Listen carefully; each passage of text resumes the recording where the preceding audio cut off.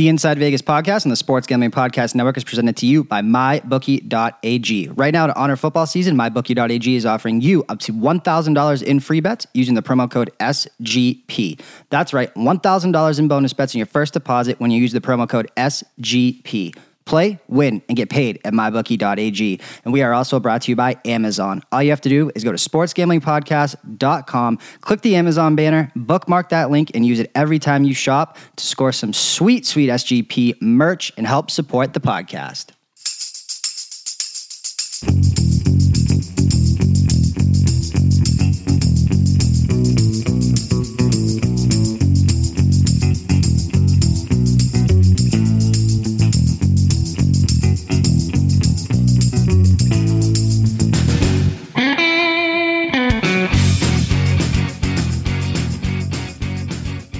We are back with Inside Vegas on the Sports Gambling Podcast Network. I was talking to this guest off air saying, I can't believe, my God, almost a full 25% of the season completed already. And it goes just as fast as it comes, I feel like, which is absolutely crazy. I want to welcome on CJ Kaldenbach. Of course, find him on Twitter at the SiegeDFS.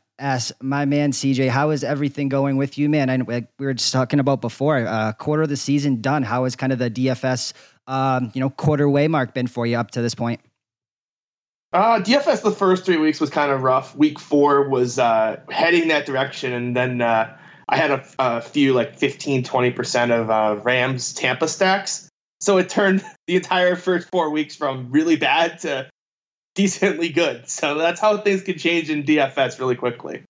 When we look at the kind of the quarter mark of the NFL season from both the gambling and DFS perspective, I know you kind of dabble in both, man. What has kind of been your biggest takeaways, either from a team standpoint, a gambling standpoint, and of course from a DFS or season-long best ball, all that type of stuff standpoint when it comes to the quarter mark of the season being over? Yeah, so I saw you tweet this yesterday, and it's really true. The difference between the very, very bad teams and the really, really good teams is probably wider than we've ever seen. I even saw this I was going to mention this in FSM. If you want to go back and look at the baseball over-unders too, FanDuel tweeted this out the other day. If you take the top 15 teams and the bottom 15 teams, so if you bet the overs on the top 15, you would have gone 11-4. And if you bet the unders on the bottom 15, you would have gone 11-4 as well. So if you just basically bet the overs on all the good teams and the unders on all the bad teams, you would have gone 22-8. Looks like football's heading that direction too. That's so crazy, man. And yeah, so the tweet that you're referring to that I put out there, I think I disagree. What I feel like, I have felt this way for a very long time, basically 3 years, is really once I started implementing it so heavy into my NFL handicapping. This Patriots team, just using them as an example, because you're seeing some of the biggest spreads that we have ever seen. I think that must have been 2016. I think that team was just as good as, maybe the defense is a little bit better, but I think they're comparable, right? When it comes to a point spread market, yet they were being priced, 9.5 professional buyback at 10 and the hook. And now we never really, it took so long for odds makers to really catch up with the parity that I think existed for a while. And I'm not sure why kind of all of a sudden they were ready to do this. I think maybe the tanking narrative certainly goes into it when you almost have, it's so obvious that teams maybe aren't even trying, where that narrative wasn't really floated a couple of years ago. When we talk about the good teams and the bad teams and these spreads that we're seeing, which I think is a direct correlation. Again, you can say a lot of things about me, but you can't say that I don't adapt and I'm not self-aware to know when things are changing and the market is changing. I think that's, to me, why the spread has mattered the first 25% of the season, basically more than the last 3 years combined. Do you agree with that or disagree? Yeah, I think it matters in certain situations. I would very much disagree with you on the Patriots defense take. I've been on record since the preseason that this is the best Patriots defense ever. No, I think this one is better. I'm just saying, I think from a point spread perspective, they were pretty, comparable to, I think you could have hung these numbers you're seeing on New England that year as well. I think you definitely could have, but I think it's a little more like the defense is better and the offense is slightly worse. Yeah, I agree. I think that this defense is I still don't think it's getting enough credit. I think it's still not getting the credit it deserves. It's unbelievable. If they put Dwayne Haskins out there this week against this defense, it might be 5 or 6 turnovers. That just would really not be fair to the poor kid. I'd never lock defenses on the road. I would probably lock the Pats defense in DFS if Dwayne Haskins was to get the start. Yeah, I think you have to. They have their price to the nose, and I still don't care. It's just 5 sacks and 2 interceptions is probably the floor. It's just, but I think that the big spreads are just kind of just stayaways. It's just does Philly feel like covering 14 against the Jets? It all just comes down to what they feel like doing. I don't know if there's really an edge unless you're just the Philly offense wants to get moving. Unless you just happen to know something. I feel every number above 10 right now is just kind of a stay away. I think it's for me, it's the 14 and a half mark.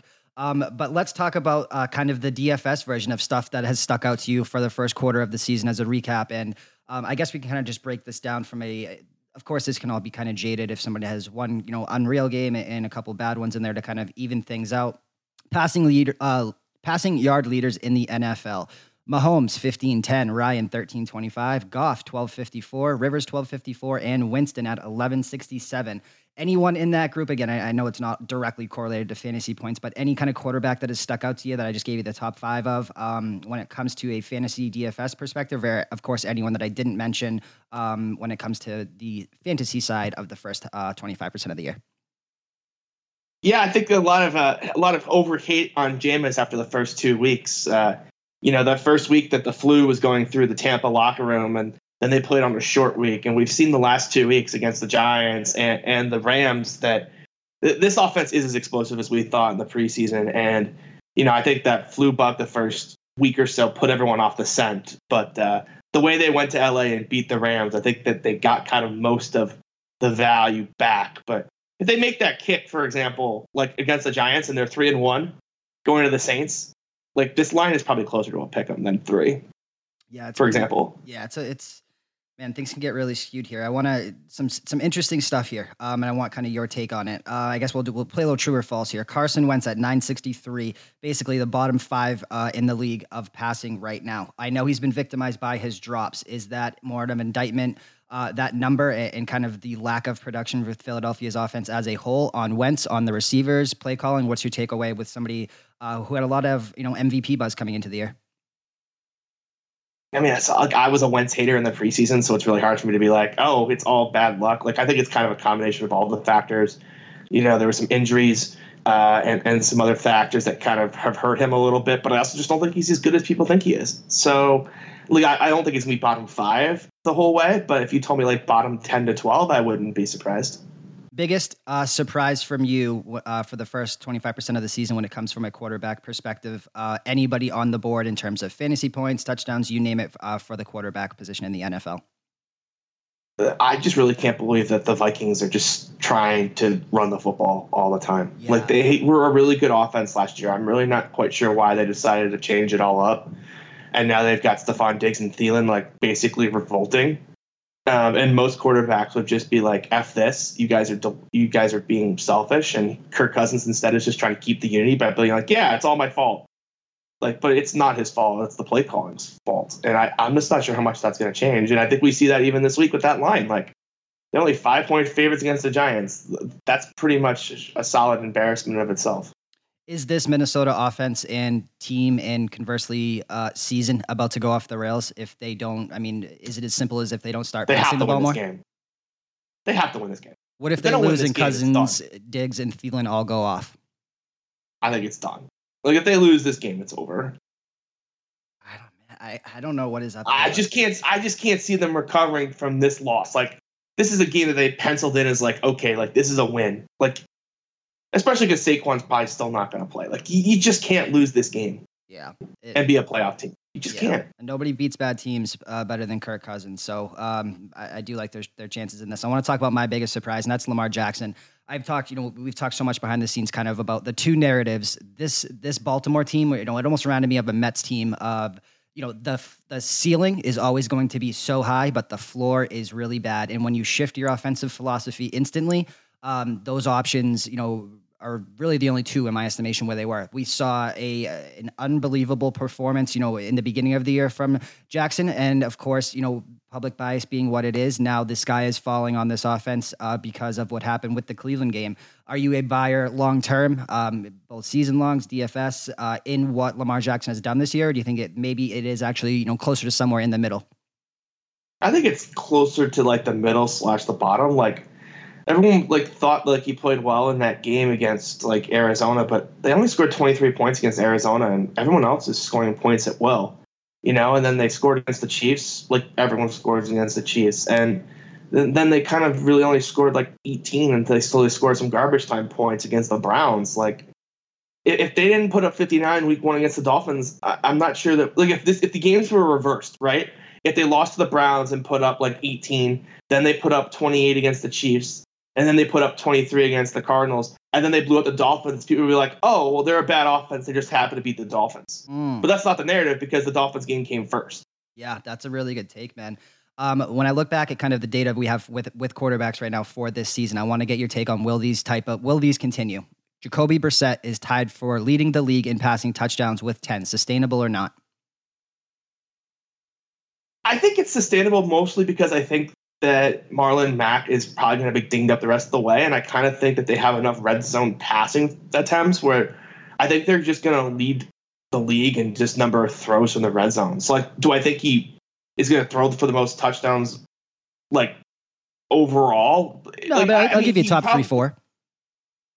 He probably will, but I don't think it's because they want it to be. I just think that in the red zone, they're going to be a little more pass happy than other teams, if that makes sense. Yeah, no, totally, man.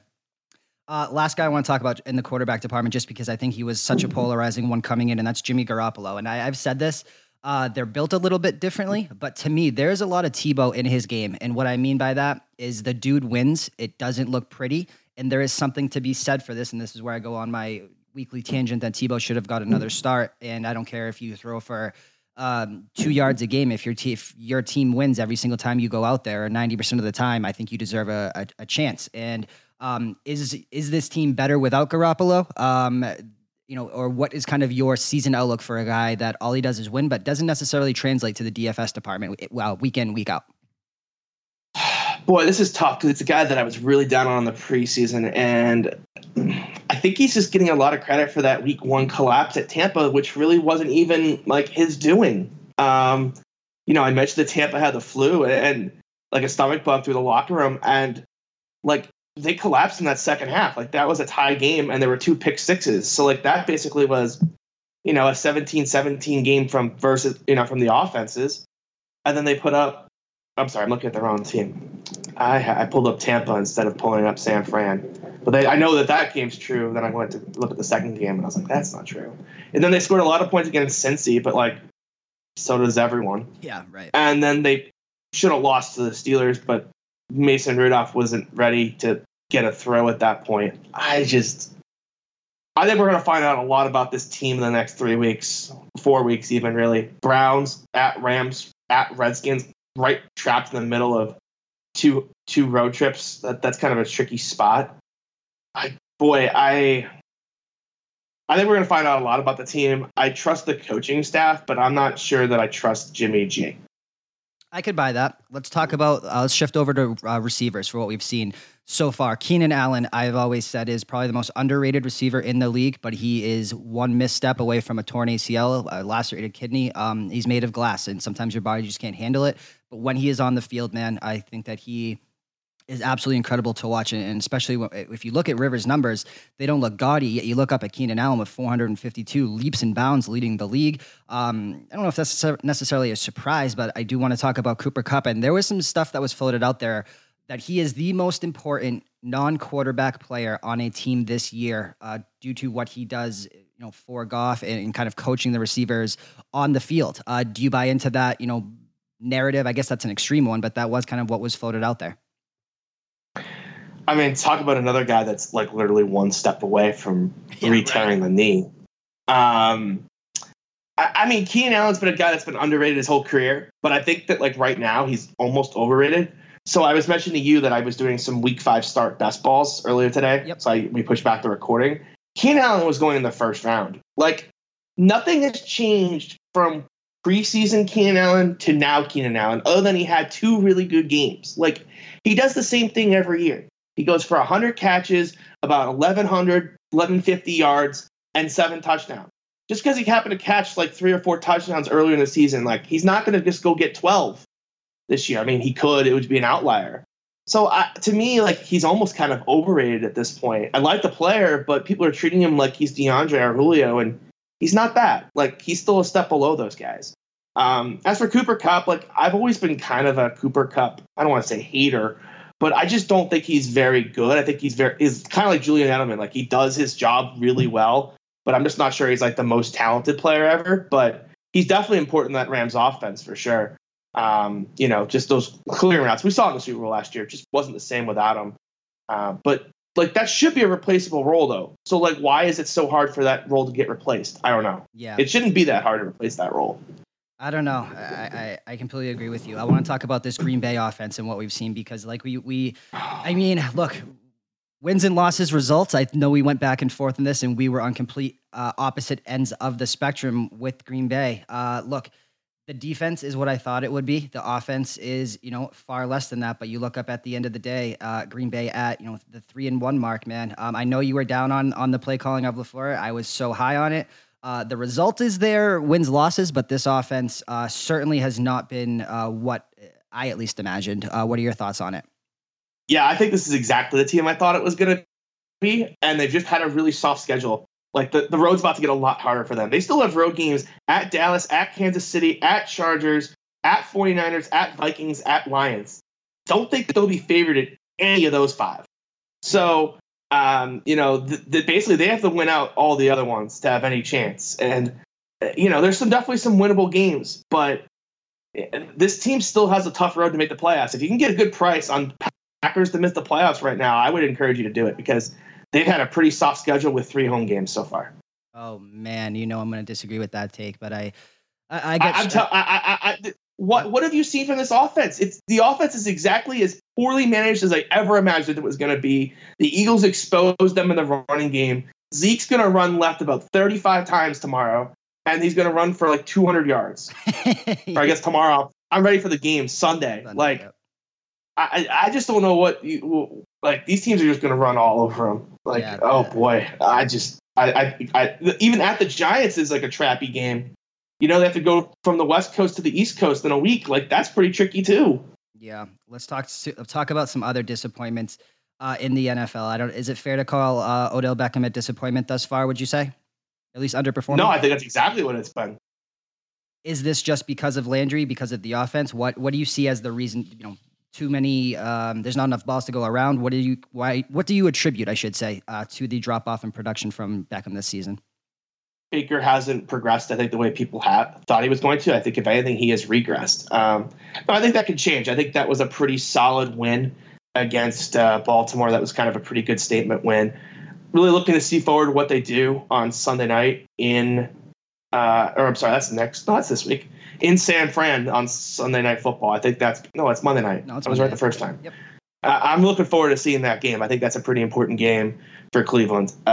Can't no show. You got to put up a performance even if you don't win. Can't no show here. Let's talk about another guy who has been a pleasant surprise, and I have been beating this drum for the better part of 3 years now, and finally he has come to fruition, and that is my boy Courtland Sutton. Despite the ghost of Joe Flacco throwing him the football, do you believe his production at 309 yards, couple touchdowns, is sustainable or no? Don't. He's going to have a horrible week this week, but I still am a buyer in the player. Just know that this is going to be one of the worst matchups he's got all season. So if he has a bad week and you could somehow buy low, I would. Any other disappointments or pleasant surprises for you in the wide receiver market from a fantasy perspective? Quietly, the Kansas City wide receivers have been kind of disappointing. Really? You think even Watkins, who was pretty underdrafted? I know that the injury came up late and all that type of stuff. No, I just like there really hasn't been any consistency from him. 1 week, Demarcus Robinson goes bonkers, and another week it's Darrell Williams, like, they just really haven't been like that explosive, just throwing the football. Like, they had that one great quarter against the Raiders, but other than that, like, they just haven't been consistently moving the football the way that they were in past years. So I'm not worried about them per se, and I think they'll improve. But like next time you watch the Chiefs, just think about like the wide receivers. If you focus on the wide receivers, you kind of realize like they don't have the explosive role so far that they had last year. Yeah, I mean, when you look up and down this man, nose for the end zone is certainly something that, touchdown regression, positive, negative, it's largely a random stat. Yeah, you look up, and I was reading something about this, why I wanted to bring him up specifically, as he's tied for first in the league in touchdowns with Mike Evans, tied with Godwin on the same Tampa team. And I was reading something that Evans basically played with like a debilitating stomach problem for the first 2 weeks, and since then he has absolutely gone off. Do you buy into that narrative that was what was kind of up the first 2 weeks?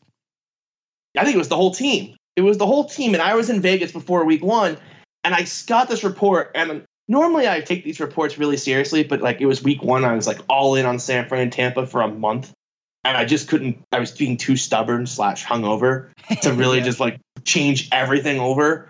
But I think it was really real. Like the reports were out there, and you could see he was like dry heaving on the sidelines. So like it absolutely was real. So I think it is totally real. I'm such a buyer in Tampa, so like I love that offense. I think they're really, really good. And Ronald Jones is finally winning that running back job too. It's only going to get better.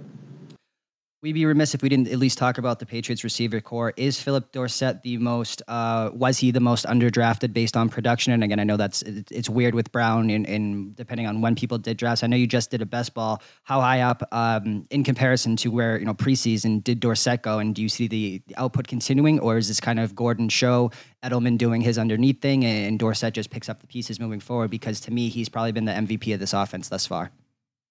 Yeah, he's been really good. I'm not sure how much it's going to change until we see if they're going to use one of their IR to return spots on N'Keal Harry. I think that's kind of when we're going to find out what their plan is for sure. Obviously, they wanted Antonio Brown to be that guy. They cut him. Edelman's banged up. Gordon's banged up. Like I think Dorsett's going to kind of be the guy for now. But I'm really kind of curious to see what they do in a few weeks when he's eligible to come off IR and start practicing, which I think is after week 6. So we're a couple weeks away from that. But I'm really interested to see kind of what the situation is there. Because if he comes off right away and just starts practicing and they just use the IR to give him a couple extra weeks to rest, I still think there's a role for him. But if they kind of are like, oh, he's not healthy yet, and it starts to look more like a red shirt, then I think Dorsett could just be the guy. Is there a wide receiver or two that you are the absolute highest on rest of season, and one that's the absolute lowest? I know you talked about Tampa, so I assume that's your answer, whether it's Evans or Godwin, but anyone you're lower on, or anyone else that you're even higher on for rest of season outlook for the wide receiver department? God, I love Godwin. I was a Godwin truther in the preseason. Really not a whole lot has changed. I'm still a total truther.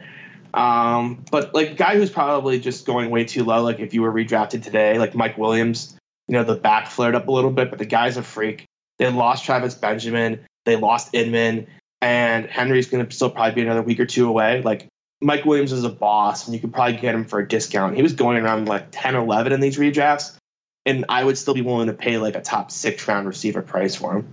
I meant to get your answer. How high did Dorsett go in this week's best ball compared to the first? Again, you could just ballpark it if it stood out to you. If not, no big deal. Yeah, it didn't really stand out to me. I got to be honest, I didn't grab him anywhere in these, so that probably means that he was going a little too high for my blood. Yep. I can't say I looked, to be honest. No worries, man. Let's shift on over to running backs. And speaking of shifting, man, is Christian McCaffrey the best all-around best player in the NFL right now? Yes, he was preseason too. We talked about him being the number 1 pick on your pod preseason. Yep. Absolutely. Still is. Any cause for concern from Kyle Allen to Cam Newton to maybe down the line Greer? Does the quarterback situation in Carolina worry you at all, or is this just it's almost addition for him by Newton, subtraction, getting him the ball in space as many times to take the ball out of Allen's hands? I think that Allen's perfectly fine. Like I think Cam Newton, the way he was throwing to the healthy old Cam Newton is obviously way better than Kyle Allen, but the super hurt one I don't really think was much of a downgrade at all. I think it was kind of a pretty lateral move, and so I do think that moving forward, I think it's going to be Kyle Allen's show for most of the year, if not the entire season. So Yeah, I don't have any concerns over Christian McCaffrey. The coach speak that they want to get him off the field. They've been saying that for 2 years, and they never get him off the field. So I'm still not worried about it. This next one is going to be really polarizing because I think he's been great to fantasy owners and great in DFS. Yet every talk in the locker room and in the press is how he's getting the ball, frankly, too much, or at least leading the committee that is, and that's Dalvin Cook. Should owners be worried rest of season that if this philosophy does change, his production is going to drop off? Again, he's 1 yard short of McCaffrey for leading the league in rushing at this point. No, I think that when they fired their offensive coordinator, they wanted to go to a run-first offense. I don't think they're going to change it. I know that the Thursday night They should, but I don't think they will. Yeah. I know that the Thursday night game is currently going on right now, so this situation will kind of sort itself out. But how long have we been clamoring for a feature back in Seattle and Carson, the fumbles? I mean, I know we're going to maybe potentially get a little more clarity on this, but how do you navigate that backfield, if at all, or is it just a complete stay away until somebody emerges for you? I think it's Chris Carson's show. I don't think they like Rashad Penny. Despite the fumbles? Yeah, they hate Rashad Penny. Like, I stand by. That's what I heard preseason, and there's nothing that I've seen at this point to make that report look any less true. So, I think that was a pretty good report by whoever told it to me. So, Chris Carson would be the guy. I'm not too worried. I think a guy that has been a little bit disappointing, maybe outside of 1 week where he was bailed out by his reception totals, 2 weeks, and that's Alvin Kamara. Has not, had the Houston game at 97, but aside from that, hasn't topped 70 yards, and he's had 45 or below in 4 others, man. Dating back to last year and all that type of stuff. Is this cause for, I think that everyone thought he had, RB1A top overall pick next year potential with Ingram going out. I know the Breeze situation maybe disrupts it, maybe it doesn't. Should people be worried about, this to me kind of looks like we've seen this story before with David Johnson, right? Like something just doesn't seem right. And I get that feeling from Kamara, despite the fact that he can make a play at any moment. He's been big play dependent is what I've seen kind of, eyeball test when watching these Saints games. It's more of a more boring pro style offense more than like their traditional, spread them out and kind of just, you give Kamara more space to run, catch balls out of the backfield. It's a little more pro style, more guys in the box, guys closer to the line of scrimmage. I don't think it's anything to do with him. I just think it's the situation until Drew Brees comes back. So I wouldn't be panicking, but I also would just be lowering my expectations until Drew Brees gets back. All right, man. Biggest surprise, positive and negative in the running back department when it comes to season long or the DFS, and somebody that you are the highest and lowest on rest of season. Can I take a victory lap on 5th round Duke Johnson being a complete waste of time? Nick Chubb said they hadn't watched Bill O'Brien in the last 10 years. He loves his boring little plotters, and somehow people thought that wasn't going to happen this year. I think it's pretty cute. So he's been obviously the biggest disappointment for everyone, not for me, because I don't have any. Biggest disappointment. Joe Mixon has been a pretty solid disappointment so far. I wasn't really worried about the offensive line, and I really wasn't worried about the offensive scheming, but it's been pretty bad last couple weeks. They really haven't been able to protect Dalton at all. I'm really interested to see what they do this week against Arizona. Like, that's kind of two underperforming offenses against 2 just bad defenses. Like, they should get their stuff together, but if they don't, that's probably the time where you got to kind of just jump off the train. So I think Joe Mixon's been probably the biggest disappointment for me so far. Biggest surprise, Darrell Williams has been really good. Really curious to see what they do with Damian Williams and him now. Darrell Williams has been really, really good. I wouldn't be benching that guy. So curious to see what they do. All right, man. I'm trying to look at some rushing touchdown stuff, but it's largely kind of all over the place. I will say this when it comes to the rushing stat. Has anything kind of changed? I look at it as a cheat code, man. When I was big into the DFS world or season longs, I always wanted quarterbacks who could run. When we look at this, the current landscape, I think we're pretty much left with maybe a little Daniel Jones, but pretty much we have Lamar Jackson, Josh Allen, guys that can really, Watson in some situations, sure. Any type of handicap go into that when you're doing DFS or season long stuff? Do you prefer the mobile quarterbacks? Do you not because they're more injury prone, or do you not even take into account anything you get on the ground as a bonus? Oh, I love the injury prone. I I'm sorry. I love the running, not the injury prone quarterbacks. I like the rushing upside for sure. This building's going nuts because the Cardinals just keep tacking on more runs. So apologize if you guys can hear that. No, you're good. I live in this quiet like condo building, and this is the loudest I've ever heard the building. Just like people just screaming about the Cardinals games. So good to know. I'm just gonna take tomorrow off. Right. Because there's another daytime game tomorrow. Yeah, it's gonna be a citywide holiday, I'm sure, especially if they can pull this game off. So what was the question? I got just do you look towards do you gravitate towards mobile quarterbacks? Oh, rush quarterbacks. Yeah, I love them. I do love them, but like I do need them to throw. So like I don't have much Lamar Jackson at all. Like I just still don't think he can throw the football that well. Yep. I think he'll be fine, but I think like the idea is that he's a top 3 quarterback. I'm still not there. Really like Josh Allen, but like you mentioned, that guy is just never going to play 16 games. So you just have to have a plan B with him. Like he's going to play 13 games every year, maybe 12. So you just got to have a plan in place when that happens. But his rushing upside is just awesome. So he's probably my favorite still. Yeah, I think I'd lean with Jackson, but I completely get it. I want to get your take on defenses, not even from who you target, all that type of stuff, but teams that you have really tried to target with specific positions. If there is any, running backs against this team, wide receivers, quarterbacks against this team, anything that's really stuck out to you in terms of it's either something you didn't see coming, something you did that has been extremely profitable for you when it comes to targeting defenses with kind of specific positions in mind. Well, can I just talk about just don't play anyone against the Patriots at all? Like literally seriously, no one. Seriously. Just don't play anyone. Don't play anyone. Like I was on record in the preseason that this might be the best defense the league has seen in a long time, and I think it's still true. Like I know they haven't played anyone, but the defense is just ridiculous. It's just ridiculous. Like they have 4 corners that would start on like every other team, and they're like their dime and nickel corners. It's really a cheat code. That play by Josh Jackson, man, I don't know that I have seen a standing still high jump to get that pick against Josh Allen, a more freakishly athletic play in a very long time on defense on that sideline. That was he was scary. An undrafted free agent too. Yeah. UDFA. He's a freak. And he's our nickel. So it's like, all right, have fun with that, guys. Yeah, I think that the biggest team to just attack everyone with is just Tampa. Just take every pass catcher against Tampa. Their run defense with Sue is just so much better than everyone thought. You're just gonna throw against Tampa every time now. People were like, oh, Tampa, you can run and throw against them last year against the run. But this year they're just so good against the run. It's really hard to see those games just not shooting out every week because Tampa's secondary is bad and they can really do a good job against the run. So it's just they just have a ton of plays in those games at all times. Yeah, it was like that last year too, man. It is certainly a stack both ways or a couple lineups. Really interested to see what the Saints do this week because they can't really throw the football. And Sean Payton is just stubborn enough, I think, to run it up the middle one too many times. Seriously. Well, let's break into that the upcoming slate, I should say, for this week from a DFS perspective with you, man. Of course, we're going to get your gambling takes on this as well. But before we do that, as always, we are brought to you by MyBookie.ag. MyBookie.ag.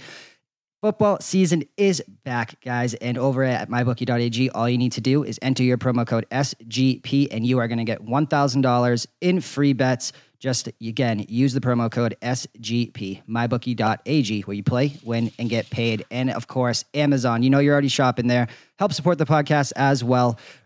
You can go to sportsgamblingpodcast.com and click the Amazon banner, bookmark that link, and use it every time you shop. Let's break into this upcoming week, man. I guess we'll start from the DFS side. That's where you have been so successful in so many different ways. And is this Tampa game just the Mike Evans? Everybody on the Tampa side, I know that you were so high on. Are we stacking everything and everyone for at least one lineup, or what are your kind of takeaways on this? Yeah, I'm going to go back to the well. It's been a very profitable well. I really don't see much of a reason to stop. I think finally people will join me this week, though. I don't think it's going to be the fun island that it's been for a couple weeks now. There's not really a game over a 50 total, so I think people are just going to kind of have a bunch of recency bias. So I think there'll be a bunch of people on this game, but I still love it, especially because I don't think people will stack the Saints side. I think they'll kind of just be like, I'll take Tampa and Kamara, and that'll be fine. I like Michael Thomas a lot in this spot. So that's probably where I'll differentiate within that game. But I can see how this one backfires on me. Like, as I mentioned, Sean Payton is stubborn. And we even saw it in that Cowboys game that he was just willing to kind of play a slow game. I don't think that's a really good idea against Tampa, but I also didn't think it was a good idea versus Dallas. So I could see them trying to be a little too stubborn in this spot. So I'm going to have it, but I definitely can see the road where it burns me. When I look up and down this Jacksonville team, man, defensively, and I look at pieces, do you have any apprehension of getting McCaffrey in there? It's a really weird dynamic with them. They seem to almost alternate good and bad games. And they've done this for a very long time. It's been something I've taken advantage of in the team total market. Basically, if they allow over, I think it's 21, 24 points, whatever the metric is, the next week, they haven't allowed over, I think, 20, dating back to their last 8 out of 9 or 9 out of 10. It's been absolutely a crazy bounce back. And of course, they allowed over that to Denver last week. They are on back-to-back road situations here, though. Do you have any reservations about any part of this Carolina team? I guess really the only part that most people are going to be targeting is McCaffrey, but I have some concerns, but I'm just not sure that this defense is what they think it is.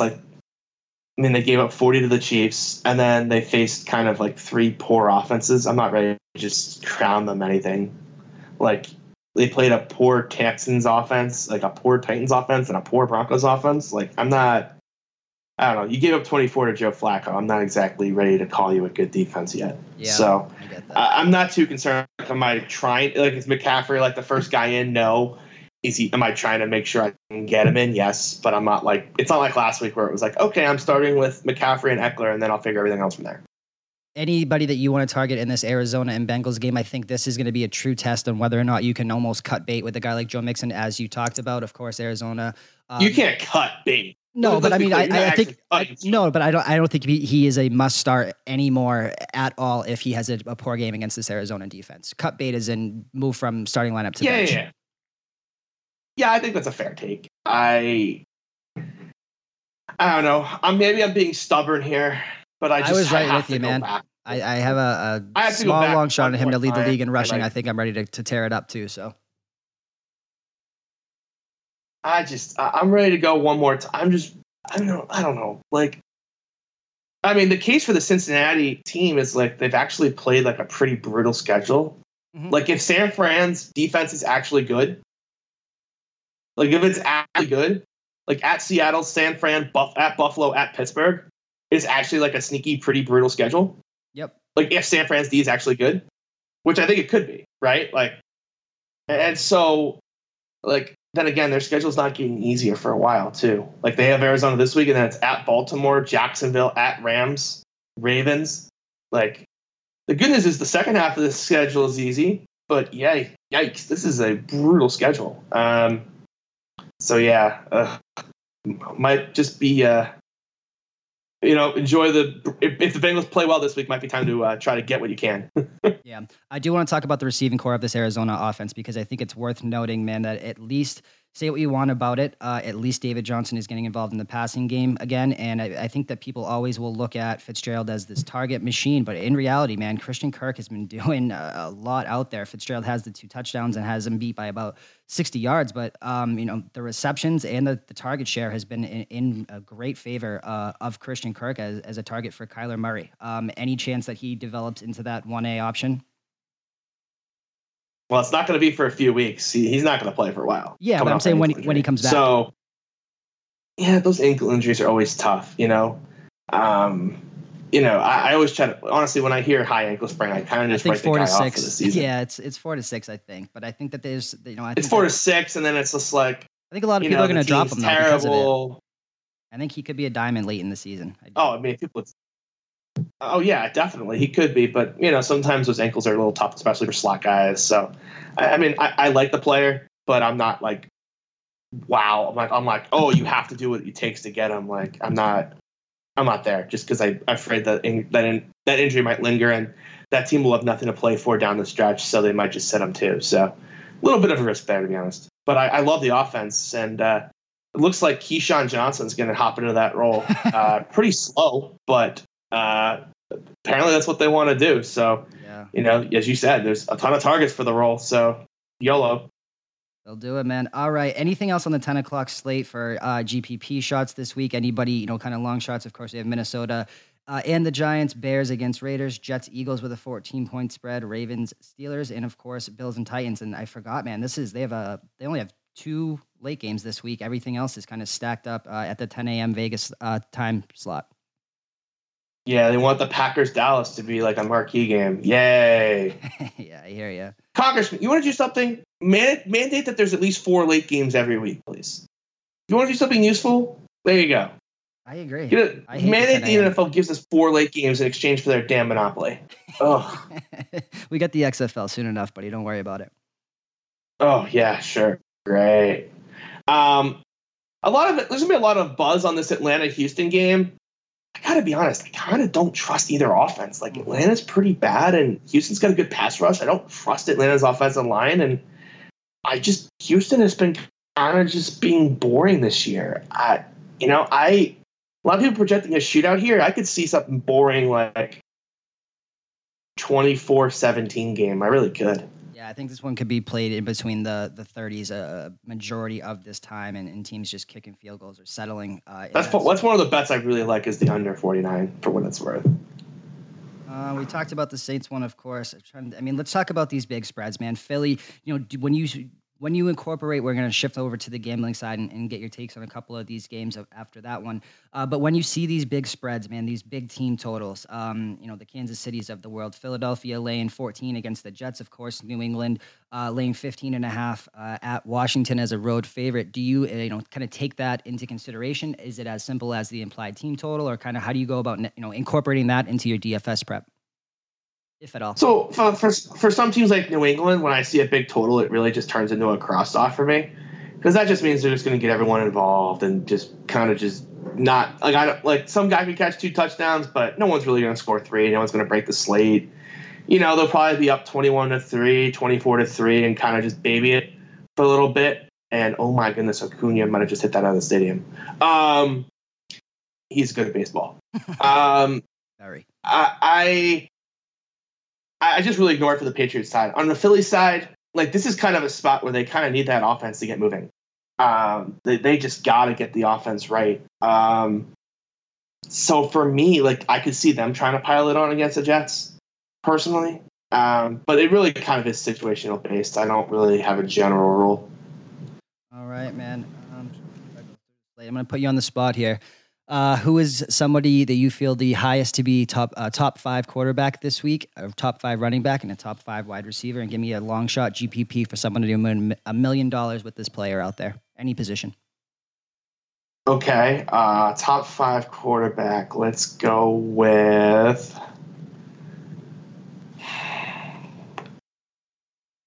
Kyler Murray. Like it. Boy, Arizona, you better not let me down one more time.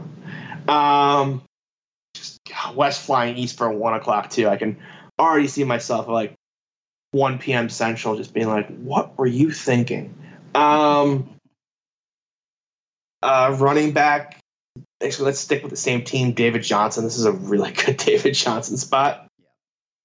Really like him a lot. Wide receiver, we'll pick a different team. Let's go off the board. We were talking about the Jacksonville defense. They've been really bad against slots. Curtis Samuel's in a really interesting spot this week, especially if Jalen Ramsey sits. I know that one's a little off the board, but I really like the spot. Is that going to be your GPP answer too, then? Yeah, that might be the good GPP answer. Another stud. Let me give you a stud receiver. Let me just check my rankings. Hold on a second. I think I put Julio number 1 because Houston's been giving up points to number 1s like they're candy. I think that's the right answer. Yeah, Julio. Yeah, Julio coming off a poor week. I think the naysayers about the touchdowns are just going to be really surprised this year. I think he's actually going to get the year finally with 9 or 10 touchdowns we've all wanted. Yeah, it all comes back around. I know he's been famous for that, but that's one of the most stats based on variance that I can possibly think of. I want to shift this over to gambling, man. Anything on the slate? I know you talked about that Houston and Atlanta under 49. Anything else that sticks out to you on this board before we get you out of here for the upcoming NFL week, man? Yeah, I don't know if this was the start of the pod or off air, but I think the Tampa line's still off. Like, I know that the Sharps have been hitting this number all week. I think it opened 4.5 or even higher than that. Yeah, they opened 4.5, and it's been bet down 3. If Tampa hits that field goal, I think this game is 2.5 or 2. Like, I still think there's a little bit of value in Tampa, and I actually really like them to win this game. I think that there's a bit of overhype on the Saints as they beat the Dallas Cowboys at home. I kind of think that Tampa's the better team. I think I was talking to you about this earlier in the week. I was like, I wonder what I could get Tampa to win the NFC title on right now, because I still think they might be the best team. Ooh, that's a hot take. So I really like Tampa this week. What'd you say? That's a scorching hot take. I want to ask you about this total, man. 47 seems very, very low to me. This is one of those I think I'll hop on live. Like, let me see if New Orleans is going to be stubborn in the first 6 minutes of the game. And then, like, if they're not being stubborn, if they're trying to throw the football, I'll immediately hop on the over. I won't even need a score. Just, I want to see if they're going to try to play the same way that they played against Dallas. Because if they do, then I can see how this game goes under. But if they come out and they're trying to throw the football and attack the Tampa secondary, then I would love the over. I just look at this, man. I really just want to see one drive. Like, I'll hop in on one after one drive. I just want to see the first drive. I respect that a lot, man. I really do. But to me, like, when I look at this numbers perspective wise, man, Tampa, what game do you think will have more points, Arizona and Cincinnati or Tampa and the Saints? I don't know that those two numbers should be pretty much the exact same right now. I have more. I think the floor of Arizona Cincy is like in the low 40s. I think the floor of Tampa New Orleans is like 32 points. Like, I can see how this goes way under if the right situation presents itself. Yeah, it's definitely. So, I mean, I agree with you. It could shoot out. Like, I think most Tampa games are going to shoot out. I just think John Payton is stubborn enough to try to play this low-scoring game if he wants to. And by the way, I'm not sure New Orleans really wants to get in a shootout with Tampa because I don't think they've got the guns to do it. Yeah, I agree. So that's kind of the other issue too. Is like, I think Cincy and Arizona will be perfectly happy to play a shootout with each other because they both think that they're better offensively. I don't know that the Saints are going to be that naive that they think they have the better offense. So they could try to slow that one down. Primetime slots, man. Indy, Colts, KC, Cleveland, and San Francisco. Anything? I want to talk about Dallas. Can I talk about Dallas minus 3.5? This is free money. Free money. Oh my! I think we may have to have a little side bet. Oh, let's do it. I love Dallas in this spot. Zeke is just going to run over the left side 25, 30 times in this game, and he's going to rush for like 200 plus. If you can find an alt prop for Zeke, like, just hammer it, because he's going to rush for a bazillion yards in this game. We saw Philly exploit it with Jordan Howard, and there's nothing personnel-wise that Green Bay can do to fix it. And the Dallas left side of their offensive line is amazing. The holes are going to be massive. That's a good take, bro. I like it. I want to give you the floor as always. Is there anything else on the slate gambling wise you want to talk about as hot takes? Anything? The floor is yours for kind of the rest of the slate before talk about everything you have going on, man. Boy, that was probably the best take I had. Was I love the Dallas spot, and Carlos Martinez is about to blow this game. Boy, this is one of those, like, if I was a super professional, I would have the cojones to take the Giants money lines. I know there's no way I will have it, but I think it's a really smart idea to do it. This Vikings team just might be done. Like, we talked about, like, if they lose this game, they're done. But they're done if they just no-show. Like, the Giants are good enough to, oh God, they're not though. That's what I was asking. Like, why is this line 5? If from a team perspective, a locker room perspective, if they go out there and Cousins throws for 400, Thielen and Diggs get theirs, but they lose. How is that possible? I don't With the Vikings defense, that's not possible, though, is it? I mean, I don't know. Turnover. Like, if something weird happens, I guess. I don't know. I almost look. Nobody beats bad teams better than Kirk Cousins, and my bet guide on the Minnesota Vikings is as simple as blind versus team 500 or not, bet on, bet against, and it's really that simple for me. But I understand taking the quote-unquote value, the coin flip game at, a pretty nice plus money price on the Giants there. I do. I don't love it. The more I think, I just feel like that they're daring me to bet the Vikings. They're like, please, bet the Vikings. Please tease this to 0. Have fun with that. Please do it. And anytime I see a number that I feel like they're just daring me to tease, that I try to, like, be like, I should be sharp about this. Yeah, you could go. But I really like Tampa money line. That's probably, like, the Tampa money line, the Atlanta under, and the Cowboys are definitely my 3 favorite spots on the slate. We'll throw in the Zeke one with that as well, man. Because you have. I love that. Yeah, Zeke over rushing yards. Whatever that prop is, I like that one too. I love it, bro. Where can people find you in the space? Of course, I know we've done so many shows together. They probably know now. But again, arborpro.com, Twitter @TheSiegeDFS. Anything else going on, man, or anything else? Rest of season, anything else that you want to talk about where people can get at you, or any other hot takes for you? Yeah, we've got rest of season rankings. Actually, that's not true. We will have rest of season rankings at some point when I get them done or typed up. I have them done. And then we have weekly waiver wires, weekly mailbags to help you out. If you're starting a little slow, use that promo code 33OFF. You get 33% off all of our weekly packages. So check it out for a week. We'll help you fix your terrible teams the best we can. And try to sneak you into the playoffs, which is really all that matters, is to get in the playoffs. So we can help you do that. So check us out at arborpro.com. I'm in there all the time. I basically live there. That's it, guys. And again, resume speaks for itself. 2015 FACFC champion, 16-time DFS championship. Man, thank you so much for taking the time to break down this kind of hybrid DFS deep dive / gambling look. I have one more take. Can I have one more take? You can have as many as you want. If you are in the state of Nevada, and I'm really pissed I'm not flying in until Monday, I know this line's going to change. I know it's going to change, and it's making me so mad. I'm trying to find someone who could do me a solid, and we'll go over to the Westgate. CJ, Miami you don't plus remember 6.5. I live in Vegas? What's going on there? Oh, yeah. I will hit you up after the record. Miami plus 6.5 that line's going to move by at least 2.5 to 3 points before this game kicks off on the 13th. Like, the Redskins are going to get absolutely killed against the pass, and this number is going to move. Like, 6.5 is, like, amazing value. The Dolphins should not be 6.5-point dogs at home to the Washington Redskins. There's absolutely no way. That's off by at least 3 points, maybe 4. I just don't know if it matters. I like the Dolphins to win that straight up. I guess coming off the bye. The one thing that I don't think Miami wants the win though. They want Tua. Washington has Haskins. There's no incentive for Washington to kind of tank that. While Miami, I don't think they want to win. Brian Flores is too stubborn. Brian Flores is too stubborn to win. First of all, that team's going to be 2-14 whether they try or not, right? That's fair. They're going to be 2-14. And if they need to trade an asset to go from 3-1, they'll trade an asset to go from 3-1. As you mentioned, the other really terrible teams have quarterbacks. So, and we're not even sure, by the way, the Dolphins want Tua. They might want Taylor Lawrence. That's a lot more of the Brian Flores, Chad O'Shea type of quarterback anyways. So it might be a 2-year job before they go out and get the quarterback anyways. So I think that Miami's a team that I think that we've seen. And they also have the Steelers pick too, which at this rate might be top 5 or the number 1 pick itself.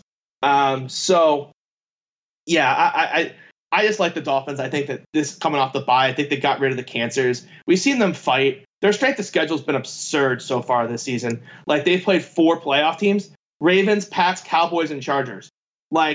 Those are all really good playoff teams that could be, divisional round teams. So the number on the Dolphins is just it's inflated just because of who they've played. And they put up respectable games the last couple of weeks. They played respectable against the Chargers. Coming off the bye, they've had a lot of turnover. They had 25% of their guys in week 1 weren't with the team in camp. I think on the bye, everyone's going to get back on page. They're going to look a lot sharper. I love the Dolphins. This is one of my favorite spots of the year.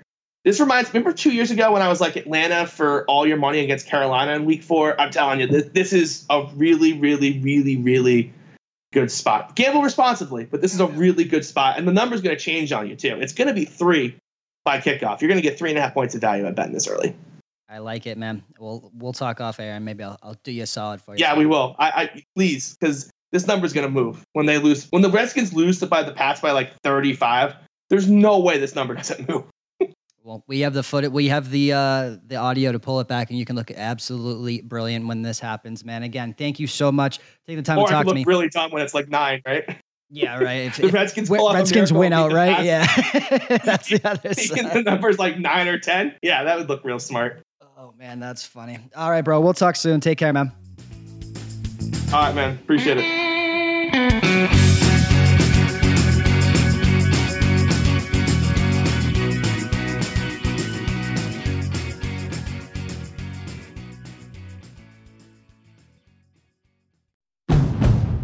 It's finally spring, and I'm saying goodbye snow, hello adventure. And during the Honda Dream Garage Spring Event, you can get epic deals on your favorite Honda model. Ready to get rugged? Then take the off-road in an all-wheel drive Honda SUV, like the CR-V, HR-V, Pilot, Passport, or redesigned Ridgeline. Want to take a spring road trip? Then check out a fuel-efficient turbocharged Civic or Accord. Say goodbye to winter and hello to a new Honda. Don't miss huge savings during the Honda Dream Garage Spring Event. Now at your local Honda dealer.